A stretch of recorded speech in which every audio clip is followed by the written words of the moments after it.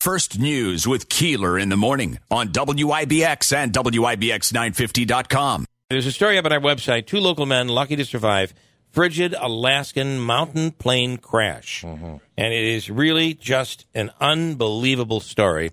Sarah Northrup Lynch is actually runs an insurance agency that was her dad's down in the valley in Ilion, and she's on the line right now. It was her dad and another man from the area, James Fiola from Cassville, involved in the crash. And the good news is everybody's okay. Sarah, good morning. Good morning.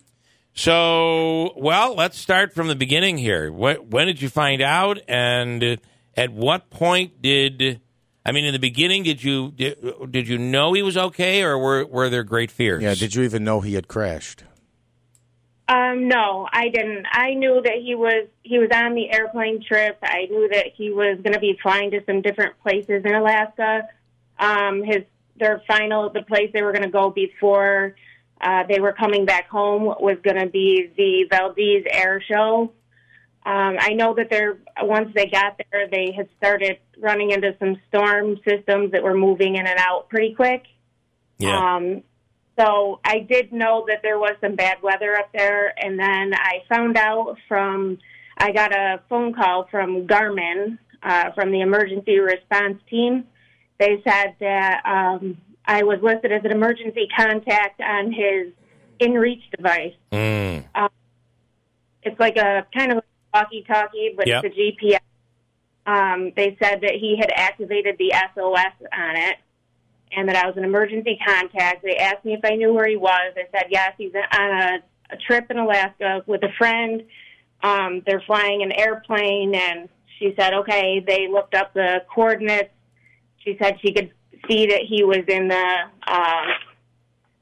Wrangell St. Elias National Park, and that they would get more details for us and send help to them. I kind of expected it to be like a half an hour, and then they would tell me, that they found him, and it was 36 hours before we knew that he was okay. Wow. So you went through 36 hours of just wondering. Yeah. He was able to send a few messages back and forth between himself and the Garmin emergency response team. So he could send, he sent a couple predetermined messages that said, send help, need rescue. Yeah. And then the next day he was able to send a couple messages, so we knew that we knew somebody was alive. We weren't sure if it was him sending the messages or Jim sending the messages, but... The last message, am I correct in saying, this was according to your mom in an interview she did with AlaskaPublic.org, send rescue now, we will not make it through the night, was that was the message sent, I believe, on Saturday, right? Sunday. And then they were actually rescued after 2 a.m. on Monday morning, I believe. Yeah. Wow. Yep. So this Garmin device that you mentioned, 2 things, if you know, is this the Garmin that we used to talk about that was GPS, road GPS? Remember, it was always, got to get a Garmin, all the holiday ads? I imagine it may be the same company, but used more in a professional... yeah. Do you know the answer to that, Sarah?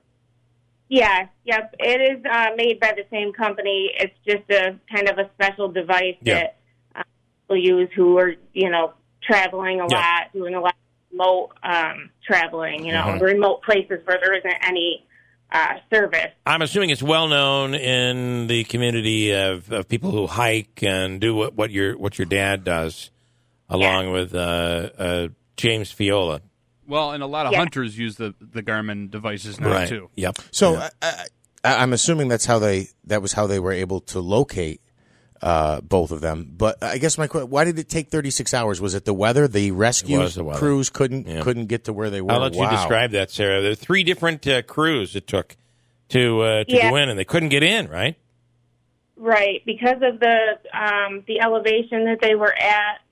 They weren't in the storms that were moving in and out. They weren't able to, it was whiteout conditions, wind played a part.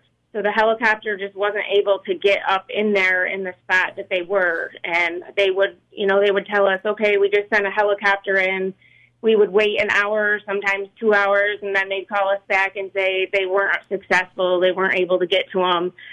The closest that they got was within an eighth of a mile to them. And this dragged on. This went on and on. By Sunday night, they told us that they had tried to reach them 35 to 40 times. Wow. And they just, because of the weather, they weren't able to. They said they were hoping for a break in the weather between like 9 p.m. their time and 2 a.m. And then finally at 2:22, they got them. So there must have been finally a break where they could safely go in. They were able to get a shot of the crash site. And there's a video up on our website that is something to see, and it shows you just where. I mean, there's rural. You're out in a rural area, and then there's this. This is like you're out basically on a mountain glacier. You're out in you are in a very hard to get to place, and that's where they were. And then there's the surviving the plane crash in the first place, right?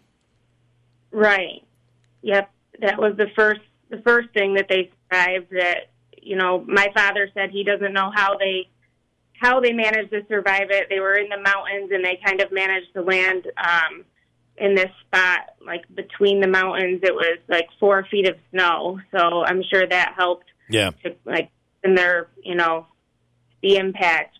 But they, both only had minor injuries, but then after that had to survive the 36 hours of the storms. How cold was it? Do you have any idea?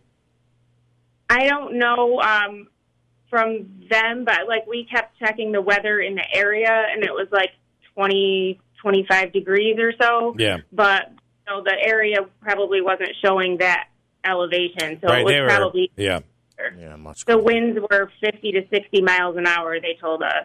Wow. Yeah, you put the winds together with the elevation, with nighttime, and holy cow! So, so your mom is out there now? Yes. Yep. My mother, my sisters, and my brother are out there with him now. All right. Wow.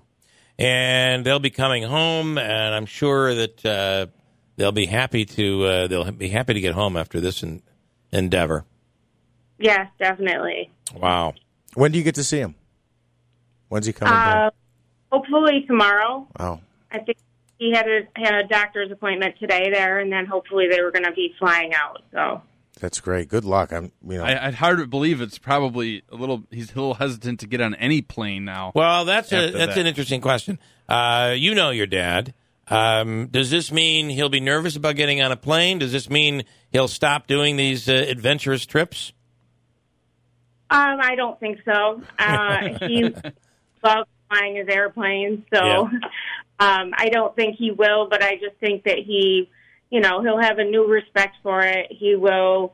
I think he'll stay more local, not be mountains and stuff like that as much. But he really likes it and enjoys it, so I don't think it'll stop him. Well, that's what you work for, right? We work for. The only problem is you're in the insurance business. I mean, you guys know the numbers.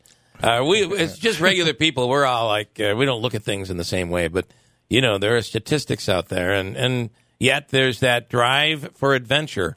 And what do you work for your whole life? You work to be able to do the things that you really, really want to do, and I imagine that's where your dad is right now.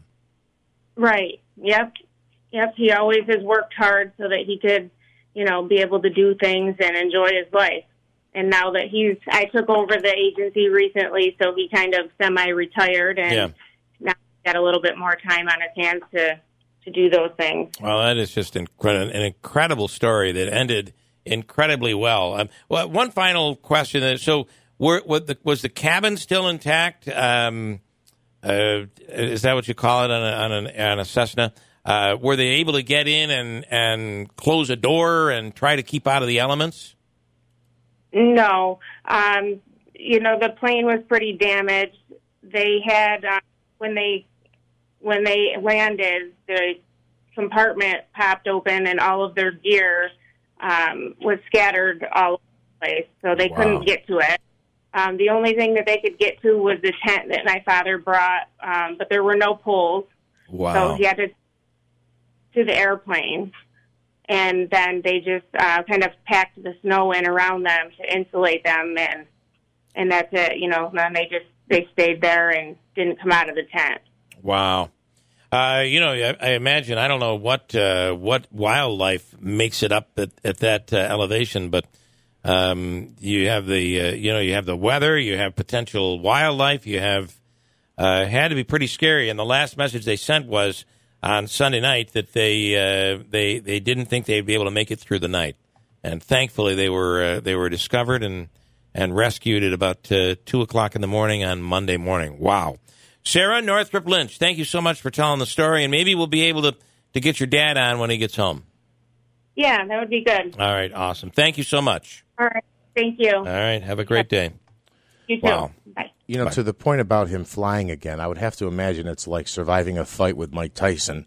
Then you go to the bar and some guy's popping off that he's going to kick your butt, and you're like, yeah, okay, buddy, I've faced worse than you. That's right. This is easy. Not concerned about you.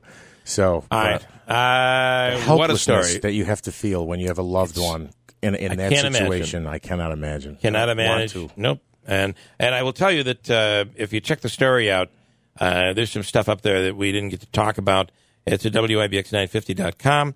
And helicopter footage of the plane, the crash site, is something. Just to give you an idea about where they were when all this went down. It's in the story.